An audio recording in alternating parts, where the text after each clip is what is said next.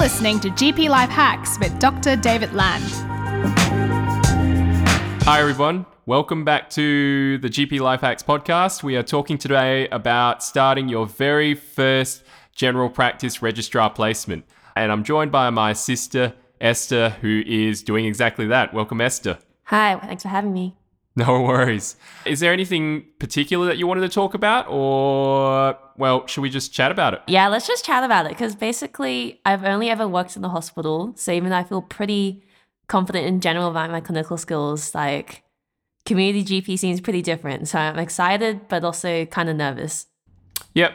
That's pretty understandable. And I think one of the things that made me pretty nervous starting off was the fact that, oh man, these are like set timed appointments. So I kind of feel like I have to come up with the answer after 15 or a 30-minute appointment and the spotlight's on me. So how do I do that? Totally. And my short answer to that is basically with anything in general practice, follow up, follow up, follow up. That's your biggest tool, resource, weapon, whatever you want to call it in general practice, is basically every single patient you see, invite them to be followed up. Don't even make it a question. Literally just say, I care about you. I want to make sure we're still going okay. Let's see each other in a week or two's time. So you're starting off in a general practice, and I guess one of the other key things that's a bit difficult with general practice is literally they're all different from each other, and it's very non-standardized in terms of what kind of patients that you see, how big your practice is, what kind of demographics you deal with. So it can often be a bit hard to figure out the best way to jump into it. Totally. Like whenever I talk to my non-GP specialist registrars of the hospital, and then they'll try to tell me like, oh yeah, you'll have a great time in community. It'll be like this or that. And I'm just like, you do know these are all different small businesses, right? And you've only worked, and especially if you're in Adelaide, like you've only ever worked in one of the three major hospitals here where it's relatively standardized. Absolutely. And I think one of the other things that made me nervous, and to be honest, it probably makes most GPs nervous, is that sort of just constantly running behind, because you want to be thorough, you want to be safe, you want to do most by your patients. And, you know, there's some things like there's no way you can deal with somebody with major depression in just 15 minutes alone. That's just not possible. So if you want to do a good job, you're going to run a bit over. Is that make your day going to blow out? So time management certainly is something that makes us all in general practice a bit nervous. That's something I'm very nervous about. Yeah, absolutely. So my big tip from the get-go is it doesn't matter what practice you're at or what the demographic is or how they're otherwise different from each other. The main way that they'll be the same, to be quite honest, is it'll all be electronic practice software record keeping. If you master that and you optimize that, that's definitely a way you can save time and be more efficient in your workplace. So in the lead up to my general practice placement, one of the things I did, which completely changed the game, was to make templates on a Word document. Like, I know I'm going to see a whole bunch of ERTs today. I know I'm going to see a bunch of back pains. I know I'm going to see people that have low mood. So how do I usually write them up? So I literally in advance had a written up template of these would be the most common presenting features. These would be the tests or examinations I do. And this would be the management. And I'd have that saved. Some practice software, you can even have that saved and embedded in the software, and you press a hotkey and it all just comes up. So if you can do that, great. But if not, there's nothing to stop you having a Word document that you have on your desktop and you copy and paste that into the notes and amend as you need be. That certainly helps a lot in terms of time management. The other thing that helps is with when you need to refer a patient, again, all the letters these days to other specialties is done via the computer. So if you've got your note all ready to go, you can copy and paste that into a referral letter and then go. Bam, fantastic. Other things to sort out in your first week to succeed is have a clear idea of who your supervisor is. I mean, that'll be pretty obvious. They'll introduce themselves and say, hey, I'm your supervisor. But just have a clear idea of what your pathways are for assistance if you need right from the start.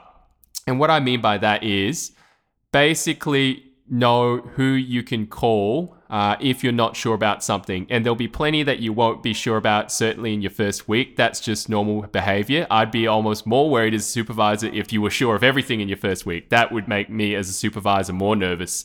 So have a clear understanding of who your supervisor is, how you can get hold of them, usually by the phone, but there's nothing to stop you, particularly in the first week or the first couple of weeks, of saying, I'm really not sure. Do you mind actually physically coming in when you're free and eyeballing this patient as well? No harm in doing that, and that's a very safe thing to do. And so I guess with that in mind, it's also useful to talk to your primary supervisor about if there's days where they're not there, who's the next point of call. You're right on the money, Esther, and that's exactly what I was getting at, because inevitably they'll have days off and things like that. So just have a clear understanding and conversation right from the start. If you're not here on site and I need assistance, who else can I call in the practice? And it's their duty as your supervisor to have a clear answer to that. So just make sure that's involved right from the get-go. A similar question related to that. What's the kind of etiquette around approaching other GPs at the practice who, for example, have like an area of interest that your main supervisor doesn't have that you think you'd benefit from? So, for example, if my main supervisor doesn't see much gynecology, but one of the other GPs there has training in doing long-acting contraception, and I wanted to learn from them, what would you recommend is a good way to approach that? So that's a fantastic question. Number one, I think that's very reasonable. You'll find that most general practices, they're almost kind of like a family. So everybody's, if not your dad or your mum, like your uncle or your aunt as well. So everybody helps everybody out. And the supervisors know and expect that as well. I would just literally have that conversation with the supervisor day one. Hey, say if I've got a question about XYZ, I noticed that this other doctor at the practice has a special interest in that. Do I still call you in the first instance, or shall I call them? You'll probably get the answer, yes, call me first and we can delegate to them as per the special interest, or feel free to call them ahead, or neither of us really mind. Go right ahead and do as you feel from case by case. So I think the most important thing there is having conversation with both your supervisor and that particular special interest doctor right from day one, or, in your first week.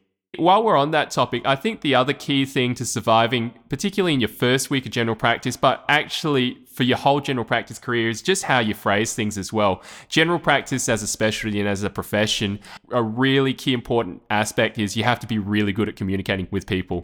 And, that can take some practice, that can take some practice in front of the mirror even, that can need some preparation on what you're going to say before you say it. But certainly there's certain key phrases I've learned along the way that I mentioned to my registrars. How do I ask for real-time advice from my supervisor without it being awkward for myself or the patient, or without the patient having a lack of faith in my abilities as a doctor? Do you ever wonder about that? Yeah, I am wondering about how to do that differently in general practice. Yeah. So the interesting thing about general practice is exactly as you said, Esther. It's an interesting career where right from the get-go, day one as a new registrar, you're given this autonomy because, with lots of these patients, you'll be the only one that directly deals with them. Your supervisor won't even see them or examine them. And that's quite different from other specialties where, if it's a patient under your boss's bed card, they'll round on them at some point, or there'll be at some point where they'll be directly involved in that patient's care. So there's certainly a lot of autonomy, but a lot of responsibility right from the beginning. And it can be kind of intimidating thinking about how you're going to mitigate that. My big advice would be, again, it's all back to how you phrase things. So right from the get-go, there's a good way to phrase things and a not so ideal way to phrase things with most things. And a key one that I find, medical students and junior doctors struggle with all the time is just even introducing yourself. Like the number of times I have really good medical students introduce themselves to the patient as, "Hi, I'm Michael. I'm just a medical student." And scarily, it's the same with a lot of my new registrars as well. They say, "Hi, I'm Michael. I'm just the registrar." For one, the patient doesn't quite necessarily understand what a registrar is. So it's kind of a superfluous comment. And also, you're kind of downgrading yourself from the start. I mean, take ownership, man. Like, you're this patient's doctor, so act like it right from the start. So in terms of introducing yourself, I would go away before your first day and have a think about how you're going to do it. I found one that worked for me to take or leave is, "Hi, I'm David. I am a new doctor to the practice. I've just transferred from the Royal Adelaide Hospital." And that gives a lot of context. You're admitting implicitly that, okay, I'm new to this practice. But at the same time, you're also in that same 5 seconds also getting the patient to understand these are my strengths. Like, damn, I've been a hospital doctor, so I'm really good at the acute stuff right now. So I'm going to make sure you stay safe. So have a think about how you're going to, Esther, how you're going to introduce yourself right from the get-go, right from day one.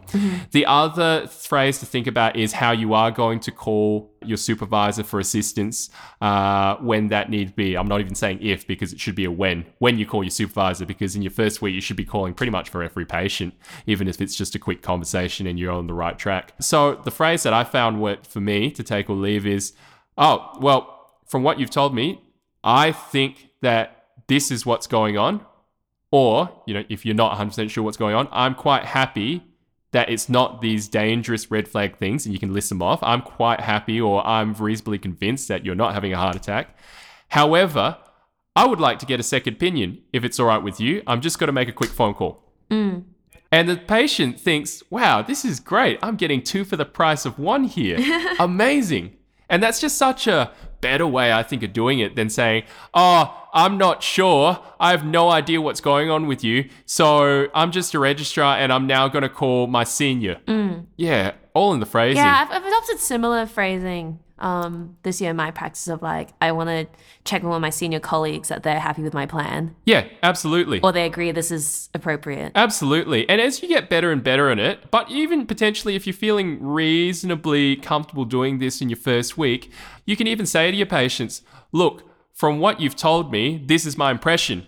This is what I think it is, or this is what I don't think it is. Having said that, though, I want to get a second opinion and make sure we do right by you. Yeah. And you find with most of these ones, you actually knew the answer all along. And then when you get that confirmation from the senior, like that's really reassuring from the patient that you've got 2 opinions that align. So yeah, go for it. Think your thoughts out aloud. The patient really loves being involved in the thought process. It makes it a team effort as opposed to you being the doctor demanding everything and them being a patient being stood over. So that's a little bit about how to start off. My only other tips would be, the main ones would be, introduce yourself in person to every single other person in that building, in particular the reception staff, because everybody is an as equal and important part of the team. And in particular, if you're a new registrar, getting yourself acquainted and getting in with the practice staff can make all the difference, and they'll go out of their way to help you. And in terms of time management stuff, they'll just make your life so much easier. So those would be my main tips. Think about your phrasing before you even start off with. Get templates and get friendly with your staff. Simple as that. So that's how I would survive my first week. In the rest of these episodes coming up, we'll be focusing on some key parts of evidence-based general practice, but I'll just go through a couple more broad strokes and we might call it a day after that. So in terms of how else to prepare for your first week of first term general practice, you may be inclined to do some pre-reading. You may not, and that's also cool. But if you are, it's kind of hard to figure out like, well, I've never done it before, so how would I know what to look up? And, general practice, it's like the combination of all the other specialties. So there's just so much to look up. Well, the cool little secret to start off with is you can actually just make a algorithm flow diagram like you do with any other bit of medicine. You've got all conditions right at the top of your algorithm, I meant to say. And then thereafter, you can divide it into, there's acute stuff and there's chronic stuff. And then you can further subdivide. And, while general practice is quite vast and diverse, if you think about it, there's only so many chronic conditions and variations of in the world out there. So if you can, across your entire general practice training, get really comfortable with how to deal with asthma, how to deal with ischemic heart disease, and in that same bracket I put ischemic heart disease, all the metabolic stuff, ischemic heart disease, obesity, high cholesterol, and hypertension. I kind of put that all together because it's all the same treatment anyway that all leads to the same outcomes. So if you can deal with asthma, ischemic heart disease, heart failure, osteoporosis, COPD, and diabetes, you're pretty set. Hey, can you Esther think of any other chronic conditions out there that's kind of not necessarily covered by that umbrella? I'll be honest, I was in that category of people who did not know what to even try and pre-read, so you've already given me a good list to start with, so I've got nothing to add. Yep. And the only one I just thought of then, and I'm a bit embarrassed that I forgot it, is mental health. Of course. And, as a general practitioner, you are absolutely at the forefront of diagnosis and treatment of depression and anxiety. So if you go away and read about those 7 conditions, then you're pretty set for most of general practice, which is kind of sweet. That'll obviously take time though. And then the question is, how do you try to cram that all in your first week? Because on day 1, you'll be seeing patients probably. And I would say in your first week, make it easy on yourself. I would say for those conditions, look up the proper resources. And while we're on the note of resources, my big tip for registrars starting in general practice is I pretty well in my training only ever use 3 resources. And that really set me in good stead for my career. The main one was actually the therapeutic guidelines, the Australian therapeutic guidelines, which most people have electronic access to, ETG, the electronic therapeutic guidelines. And you'll be amazed from a general practice point of view how damn useful that is. Because you would have thought being therapeutic guidelines, you almost think of it as sort of a cousin of the Australian Medicines Handbook. So like, these are the drugs and the doses to give. But it's actually quite a bit more than that. I find in a very neat couple of sentences, they say these are the common features that you need to look out for in terms of diagnosing this disease. Then I think what they do, which is absolutely fantastic, and this is a key point to being a great general practitioner, is being in the mindset that with all conditions dealt with in general practice, people get too fixated on the drugs. Oh yeah, you have asthma, so you need to be on this puffer. Oh, you have heart disease, so you need to be on this tablet. And that's how, unfortunately, we've kind of trained the population of the world to think, is that life is solved by pills. But we know as good medical practitioners, that's only half of it.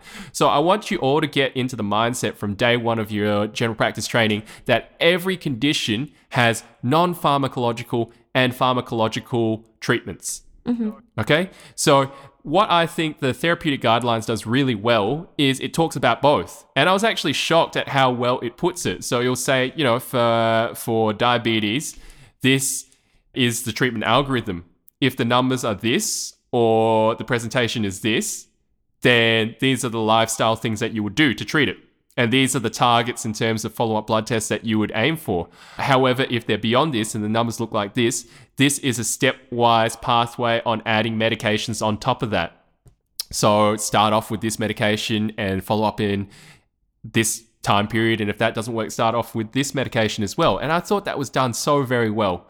So my big advice is, if you don't know what to pre-read, I would start with the therapeutic guidelines and literally just type into the search bar asthma management and see what comes up. And literally in a couple paragraphs per each of these 7 conditions, they'll actually give you a pretty good way to go, which is great.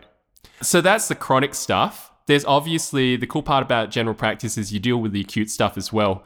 In terms of the acute stuff, new registrars tend to be quite good at that, I find in my experience, because they've just come from hospital. They've just done an ED term. So they absolutely know what the red flags look like, and they absolutely know when somebody should be dealt with in an emergency department and call the ambulance accordingly. So I won't talk too much about that, other than the things that I will say is have a mind of how you would treat common acute conditions that don't need to go to hospital. And some key ones there are acute or otherwise acute on chronic back pain. Yeah. Have a think about how you would deal with that. And I'll give you a hint. Again, the answer is not just pharmacology, but also non-pharmacological options. How you would deal with an acute upper respiratory tract infection. And again, I'll give you another hint. The answer is not to give everybody antibiotics necessarily. Yeah. So have a think about what could come through your door. And there's a good starting point. You know, lots of it is acute upper respiratory symptoms, lower back pain, acute lower back pain, and pediatric stuff. So there would be somewhere to start. But that's a lot to take in, particularly in your first week. So maybe just start off with picking 3 or 4 of those chronic conditions, typing in the search bar, asthma management, type 2 diabetes management on the therapeutic guidelines, and see how you go. While we're on that topic, because I think what has created this mindset and how we've ended up as doctors pushing so many pills and training the public to just be seeking pills and not being mindful of other interventions is a reluctance to advocate for lifestyle measures, because I think through fear of, that's going to sound like a cop-out to the patient. Or the patient has communicated to me, doctor, you don't know what you're talking about. I've come up with this problem and all you're telling me to do is just like lie down. That's terrible advice. I could have just done that at home, type thing. Yeah. So it's created this unfortunate reluctance and this mindset that as a doctor, I'm not really doing anything as a GP if I'm not giving the medicine. And that's certainly the way the patient is acting. And again, it all comes down to, other than follow everybody up, my other big number 2 principle of being a good general practitioner is it's all in the phrasing, which you've heard me already say today. So have a think about how you will phrase it. Because there's a big difference to saying like, oh, you're fine, you're not having a heart attack. can I have my money now? Versus the good news is I'm very happy that you don't have any of the life-threatening things I was talking about as soon as you said, I have a cough. So I'm very happy from the story that you're giving. It's unlikely that you've got lung cancer and that's why you've got a cough. And you find that in itself is very therapeutic. So have a think about how you're going to phrase things as good news as opposed to negative findings. And the other thing I'd say in terms of phrasing is have a think about how you would advocate for lifestyle measures. Okay? And again, I would phrase it as good news. I would literally use the word good news to start off with. The good news is while you do have diabetes, the numbers show that it's at its early stages. So the research quite clearly shows that we don't even necessarily need to use medication at this stage. The research shows that if you do 30 minutes of brisk walking or equivalent exercise on a regular basis, your blood sugar numbers will improve and your condition will improve without us having to go down the path of all these different medications or, with only a minimal amount of medication. How good is that? You ask as a rhetorical question. And I often do. I literally say to patients at my ending phrase, like, how good is that? And then we high five. They say, that is good. That's great news, doctor. And we high five. So have a think about how you advocate for lifestyle measures and have a think about literally what they are. And the thing that makes it a bit easier in terms of our job is there's certain things in terms of non-medication treatments for chronic disease that are the same across the board, and it kind of doesn't matter what chronic condition we're talking about. It's all good stuff. So you've probably heard of that acronym SNAP: smoking, nutrition, alcohol, physical exercise. Yeah, I do remember using that a lot as a student. The good news is it doesn't really matter what chronic condition you have, be it heart disease, diabetes, asthma. If you smoke less and exercise more, that's going to make your disease better. So always have that in the back of your head. I actually have changed the acronym myself. So I personally go by one that I invented called SNAP VF, which isn't really a word, but oh well. The V and the F at the end is for every patient, I'm thinking about talking to them about smoking, nutrition, alcohol, physical exercise. The V is for vaccinations, which I'll tell you right from the get-go, if you want to win in the exams, nobody says that enough. In fact, most people forget to say vaccinations in their exam answers to conditions. So train yourself right from the get-go to advocate for that. And, it is based on evidence. So vaccinations like FluVax is never a bad idea for most of these chronic conditions. And the F, again, stands for my favorite, follow-up. Follow-up and care plans and involvement of allied health. And we'll talk a bit more about what that all means in another session. But there you go. You've just made me think like that is a useful phrase I've had in the past in terms of like multimodal approaches to chronic conditions. Yeah. And saying like the studies show this. Yes, exactly. The other thing I've found useful is like, I know you've got this problem and I'm taking it seriously and you've been suffering through this problem for X number of months. Yeah. Yep. And it'd be naive on my part to think I could just quickly fix it with medicines, and we need to approach it from lots of different angles. Yes, 100%. Really readjusting like setting the expectations. Yeah, and yes. It'd be naive, like if you're Yes. suffering it for months, it'd be naive for me to think I can just get rid of the symptoms totally. But Yep. if we approach it from all these different angles, like we always want to get your symptoms under control so that you can do the things you want to do. Yes, absolutely. I completely agree, Esther. And the other thing I like that you implicitly did there is you demonstrate a lot of empathy. I can see that this has been a problem you've been dealing with and suffering with for a while. And even acknowledging that and employing empathy is therapeutic itself, particularly for these chronic diseases. So well done. You just remind me of another key point is, in terms of coming back to phrasing, have a think about how you're going to phrase, I'm going to look something up now. Because you'll be at parties and stuff and your mates will be like, oh, I saw the doctor and like, I don't know what's up with this quack because, I told him this is the deal. And the first thing they did was go on to Google. And I was like, Google? I can use Google on my phone. Why am I paying money for this? I think that's something you need to work out right from the get-go, even before day one, is how you're going to phrase, I'm going to look something up now. Coming back to resources, so my favorite one for general practice is the therapeutic guidelines. My other two that I use quite often are the RACGP check program, which is basically questions that they put in their journal to emphasize some of the key learning points from the literature that they produce. And on a side note, they use a lot of that stuff, sometimes, dare I say, word for exams as well. So just make sure you're onto that, because certainly if you're comfortable with that, you'll I'd say you're more comfortable with the RAC GP exam. Noted. The other resource that I use a lot is the Royal Children's Hospital. So you have really good free online. I literally just type in on my Google search, RCH, and then whatever pediatric condition I need to look up, and then go from there. So with those, because nobody has all the answers, and I find it's a very fine line because patients really appreciate you being honest, because if you just acted like you knew everything, one day there's going to be something that you don't know, and if you try to fake your way through it, that's going to destroy the trust. But at the same time, if you act completely like you're not in the know and frantic and I'm just going to Google everything now because I have no idea and I've not communicated anything to you, then it also doesn't look great. So have a think about how you're going to phrase, how you're going to look something up on the computer, because they can see what you're doing. They can literally look over your shoulder and see what you're doing. So before I turn around to the computer and look something up, I say to the patient, look, these are my thoughts thus far. I don't think it's ... or, that's a good point. I actually think that the guidelines for this have recently changed, or I seem to remember the literature talking about a new drug that's on the market. I just am curious whether that'd be a good fit for you. So have to think about giving a preamble to the patient. So these are my thoughts thus far, and I'm not blindly Googling. I'm doing a focused research based on the picture that you've given me and my initial impression. Number one. And then number two, then literally tell them what you're looking at, because usually you're not randomly Googling or going onto Reddit to find the advice that you want. You're going to a peer-reviewed database. So I'll literally say, have you heard of the therapeutic guidelines before? Oh, no, I haven't, doc. What's that? Well, actually, it's this huge current online database that's compiled all the latest international research by a bunch of Australian experts and put it all into this neat little database. So I can tell you exactly what the most recent international research, so you get the best international care. How good is that? As a rhetorical question. And they say, that sounds awesome, doc. Let's do it. And then you go do it together, and it's great. The key theme I'm getting is basically communicate everything you're doing with the patient. Exactly.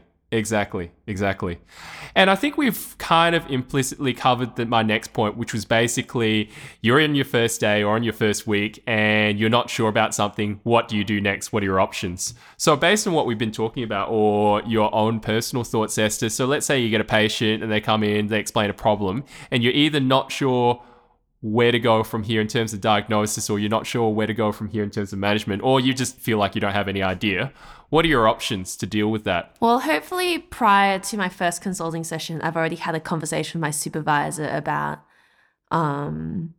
like their availability to see patients face to face or to talk on the phone in real time.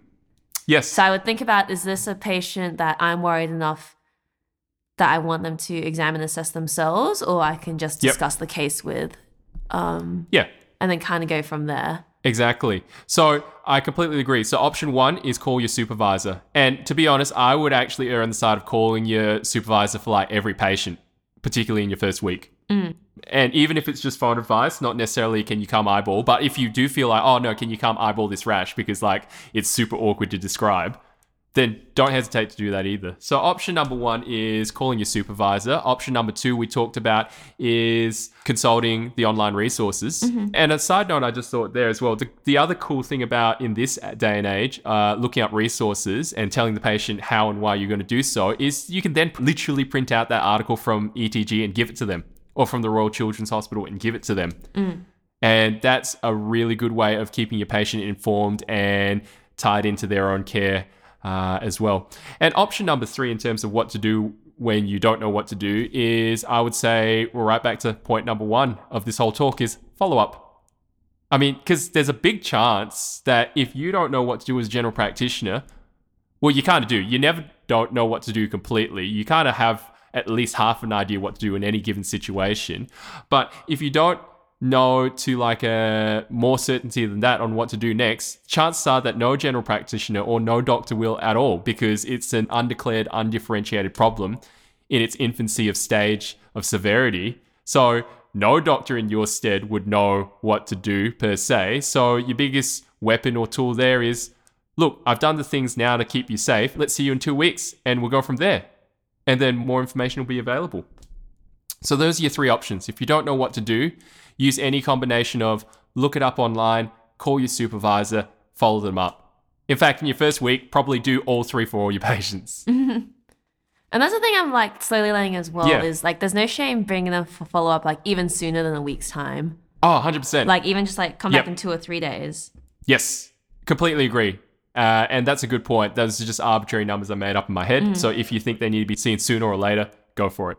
My only other 2 bits of general advice before we get to the nitty gritty in future episodes this month is basically with regard to billings and getting new patients. Oh, yeah. Getting new patients should absolutely be a goal from day one for multiple reasons. One, it's good for the business and perpetuity of the practice. But also, just as importantly, getting new patients is good for you and your job satisfaction. It just makes life more interesting if you have more patients. You're busy yourself, you get involved, you help people, it's great.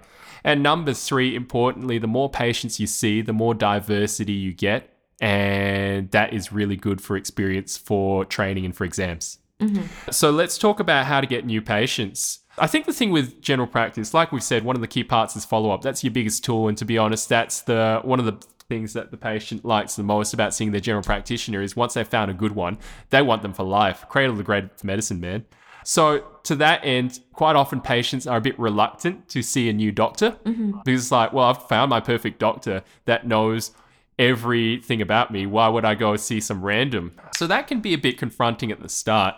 And what that lends itself to inevitably is lots of the patients you'll see as a new registrar will either be brand new patients to the clinic / to town. Like, hey, I've just moved from Sydney to Adelaide, so I don't have a doctor here. I'll give you a go. Yeah. Because you had a good looking profile pic on the company website. So you're probably half the patients you'll see will be in that category of new person to town or the practice. And it tends to be a new person to the practice or town tend to be younger people, statistically speaking. So they tend to be younger people with no major diseases, or at least none that they know about. So it'll be interesting to think about how you're going to deal with that.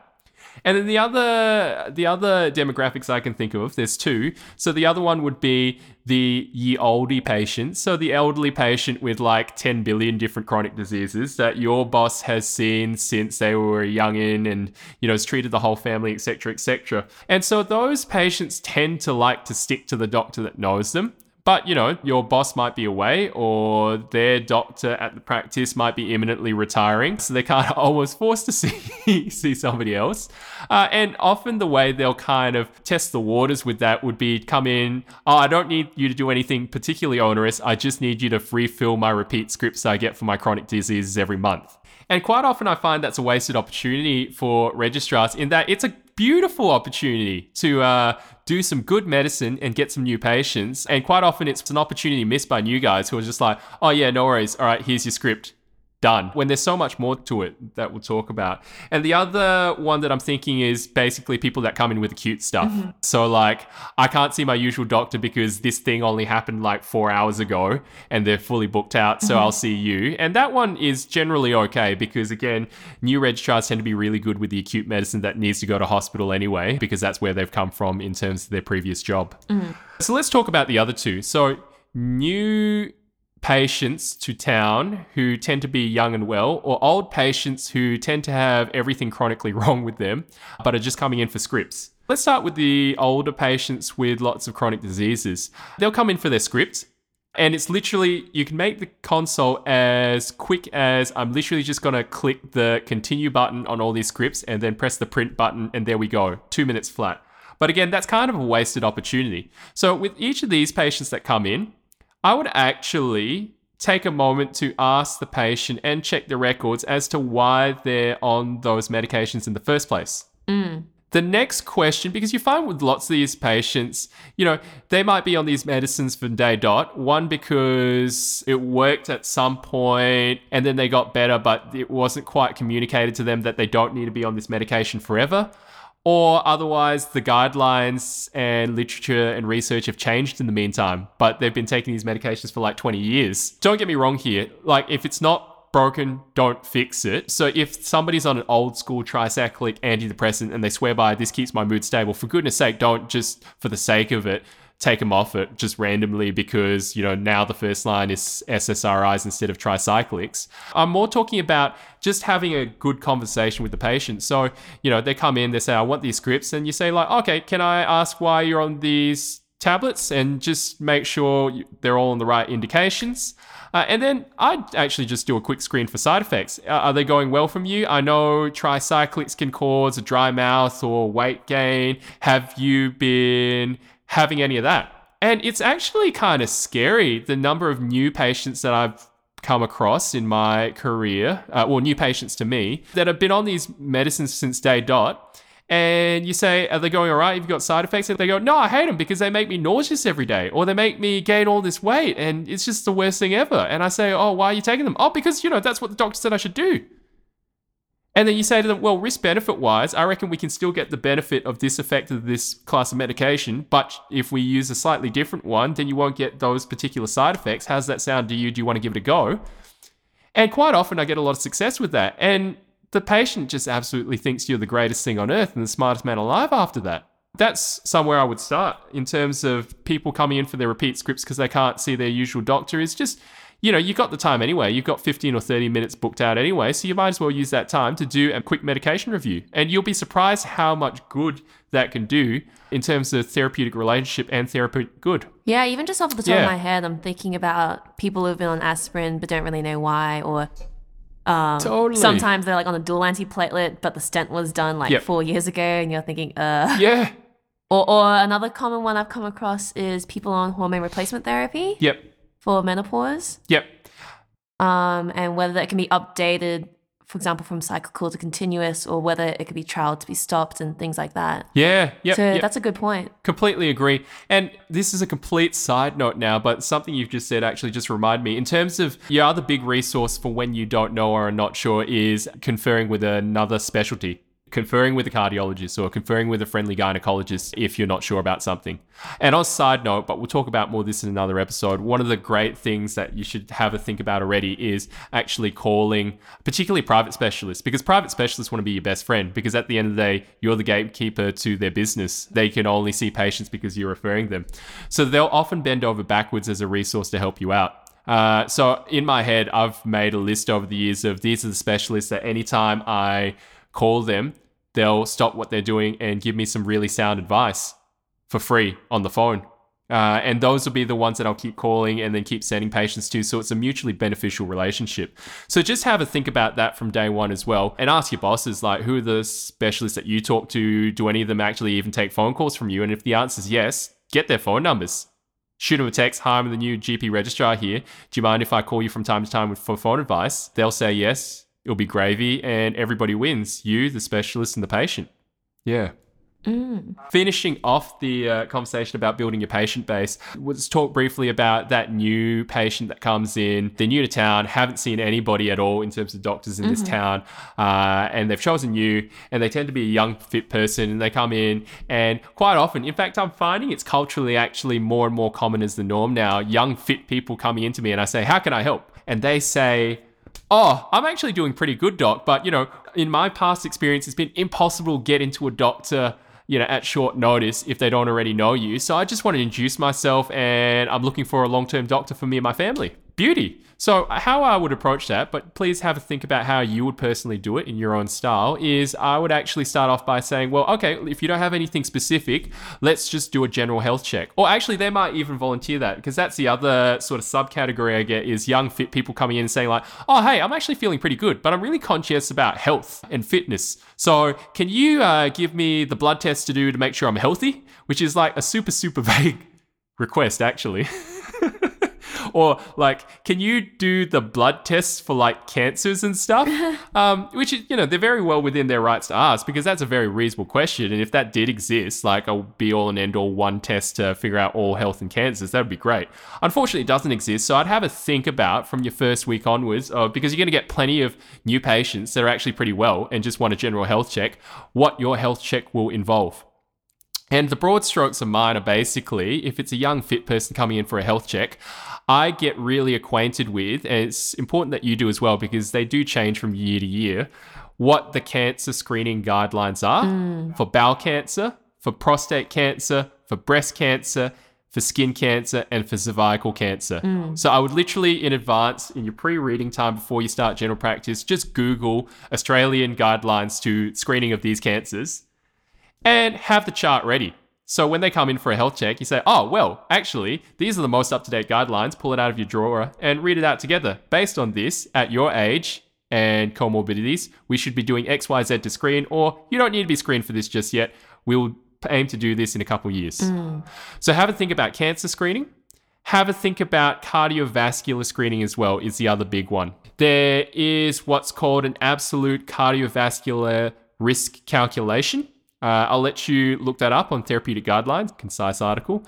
And basically, the broad strokes I tell the patient is the studies clearly show that if you're over a particular age, if we do some simple tests and examinations like check your weight, check your blood pressure, do your cholesterol level, do your sugar level, do a heart trace or ECG. If we punch all these into a cool algorithm calculator, it will actually, to a pretty accurate degree, predict how likely you are to have a heart attack in the next 5 years. So if you're looking to stay healthy, that's a pretty good place to start, hey? And they'll say, yeah, that sounds great, doc. And, that's great. You've done your good work in terms of preventative medicine and primary care.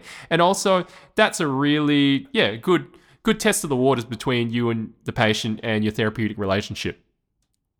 So in the lead up to your first week, I'd start there. Look up absolute cardiovascular risk calculator. Be acquainted with that. Look up the most current cancer screenings and just have that ready. Not necessarily even off the top of your head for your first week, but just have it in a drawer ready to go when that patient comes in.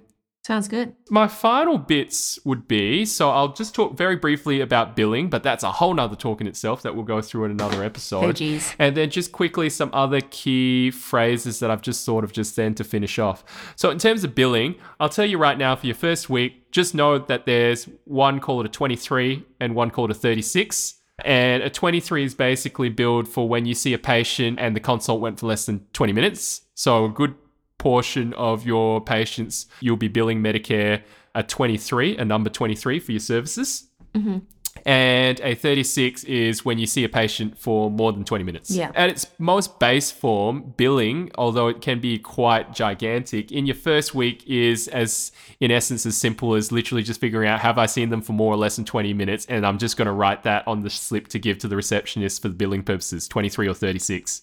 The other important thing to note that might not be that obvious, because it's something exclusive general practice. Like as a hospital doctor, you almost don't even need to worry about, as a junior doctor in the hospital, any kind of billing things or recording anything for billings. When you do any kind of procedure, that's more than a blood pressure basically. So anytime you excise a skin lesion or put in an implant on or whatever, you then add that billing code onto your 23 or 36. It's not instead of, it's in addition to. Yeah. So more monies.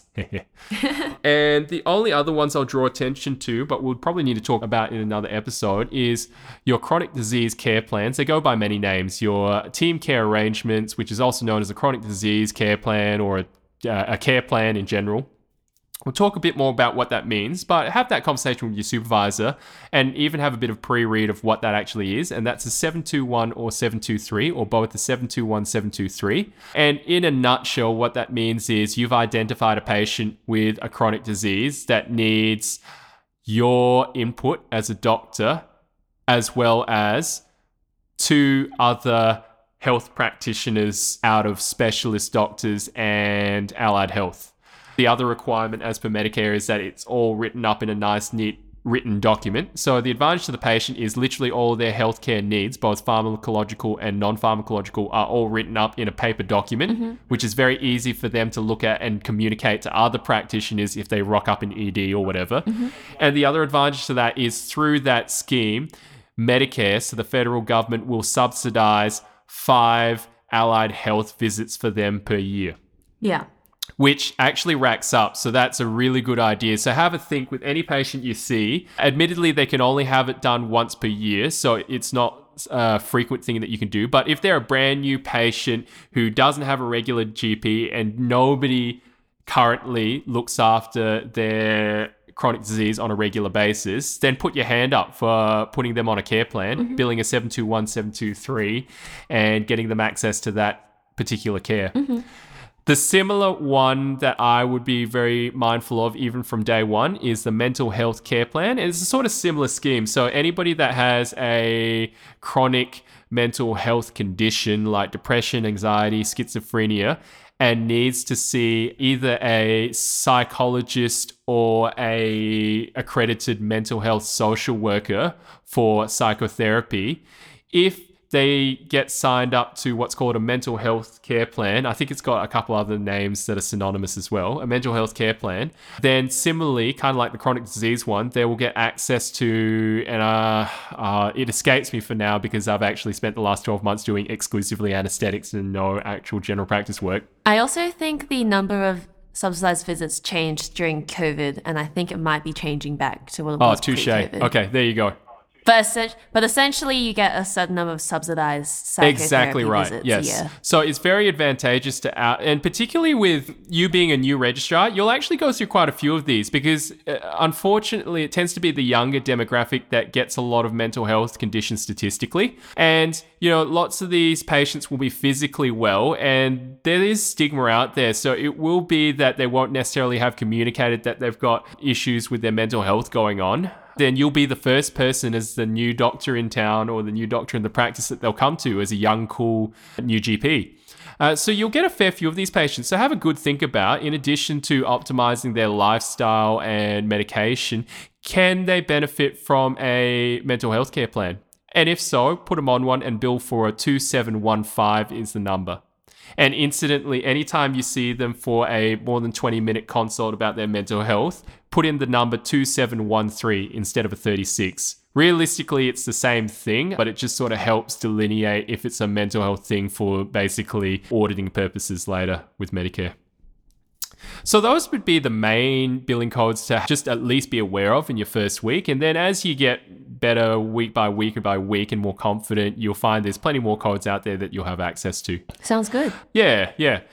Final words from me. Again, it's all about phrasing. So some other key phrases that I thought helped me in my first week. We talked about how to introduce yourself, how to phrase when you're looking something up or not sure of the answer, which, probably not a reflection on you. It's just you being safe or just anybody in your position would be a bit bamboozled by this diagnostic complexity.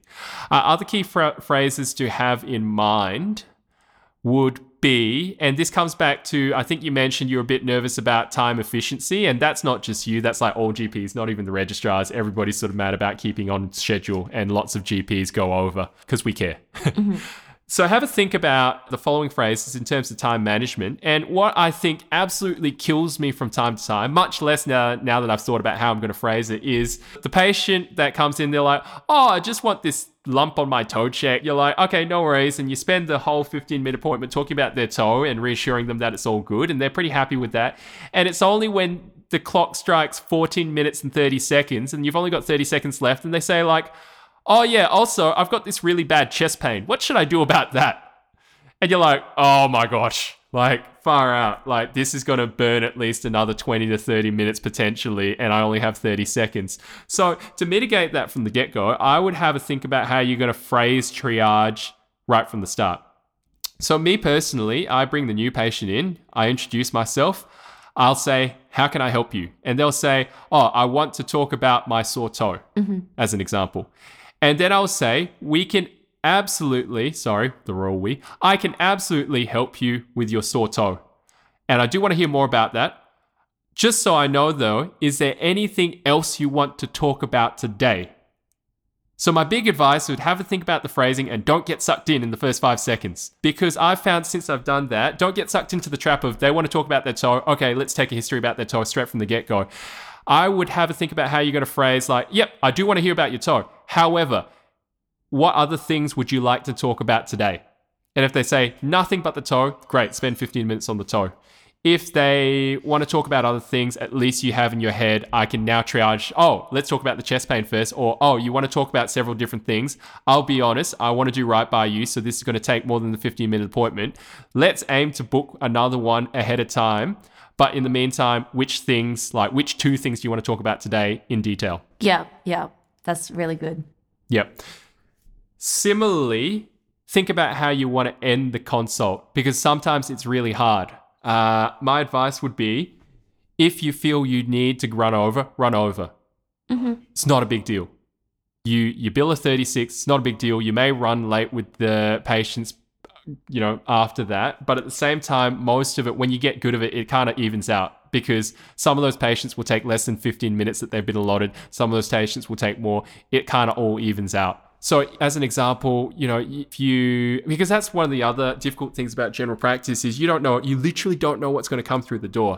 Any other specialty, they have a nice little referral letter saying, this person has this problem, that's why they're seeing you today. So immediately, cognitively, you're in tune with that. Whereas with general practice, you have no idea what they're going to say when they sit down. So the number of times I've had, young dude comes, sit down.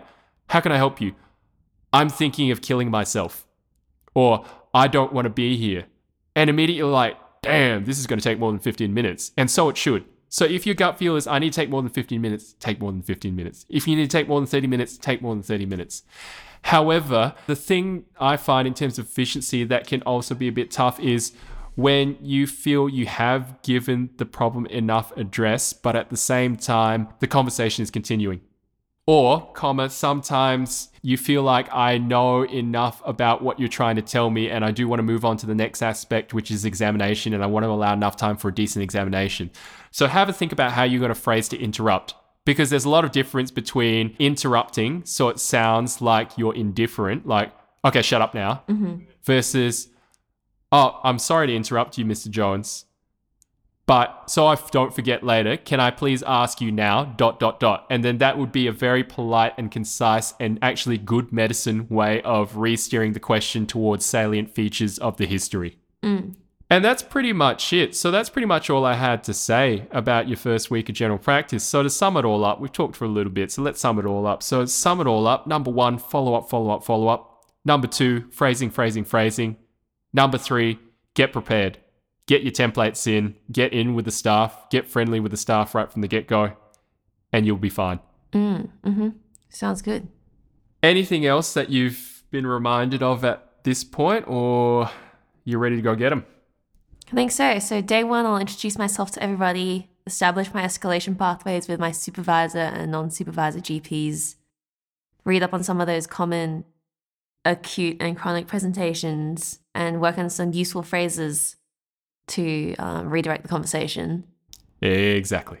Cool. All right. Well, all the best for your first week, everybody that's listening. And I reckon you'll just make it your own. We've all got different styles, and that's the cool part of general practice and being a doctor. So, own this, man. Own it. And we'll see you in the next couple episodes where we're going to talk a bit more in depth about the medical parts of things, some of the awkward parts of things, some of the billing parts of things, and some of the questions that have like 10 billion different answers, like how do I deal with somebody that's on chronic opioids, as an example. All right. I'll keep you updated about how my first few weeks go.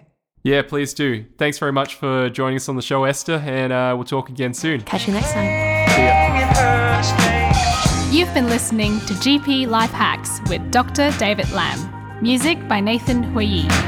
Happy to say she still is mine.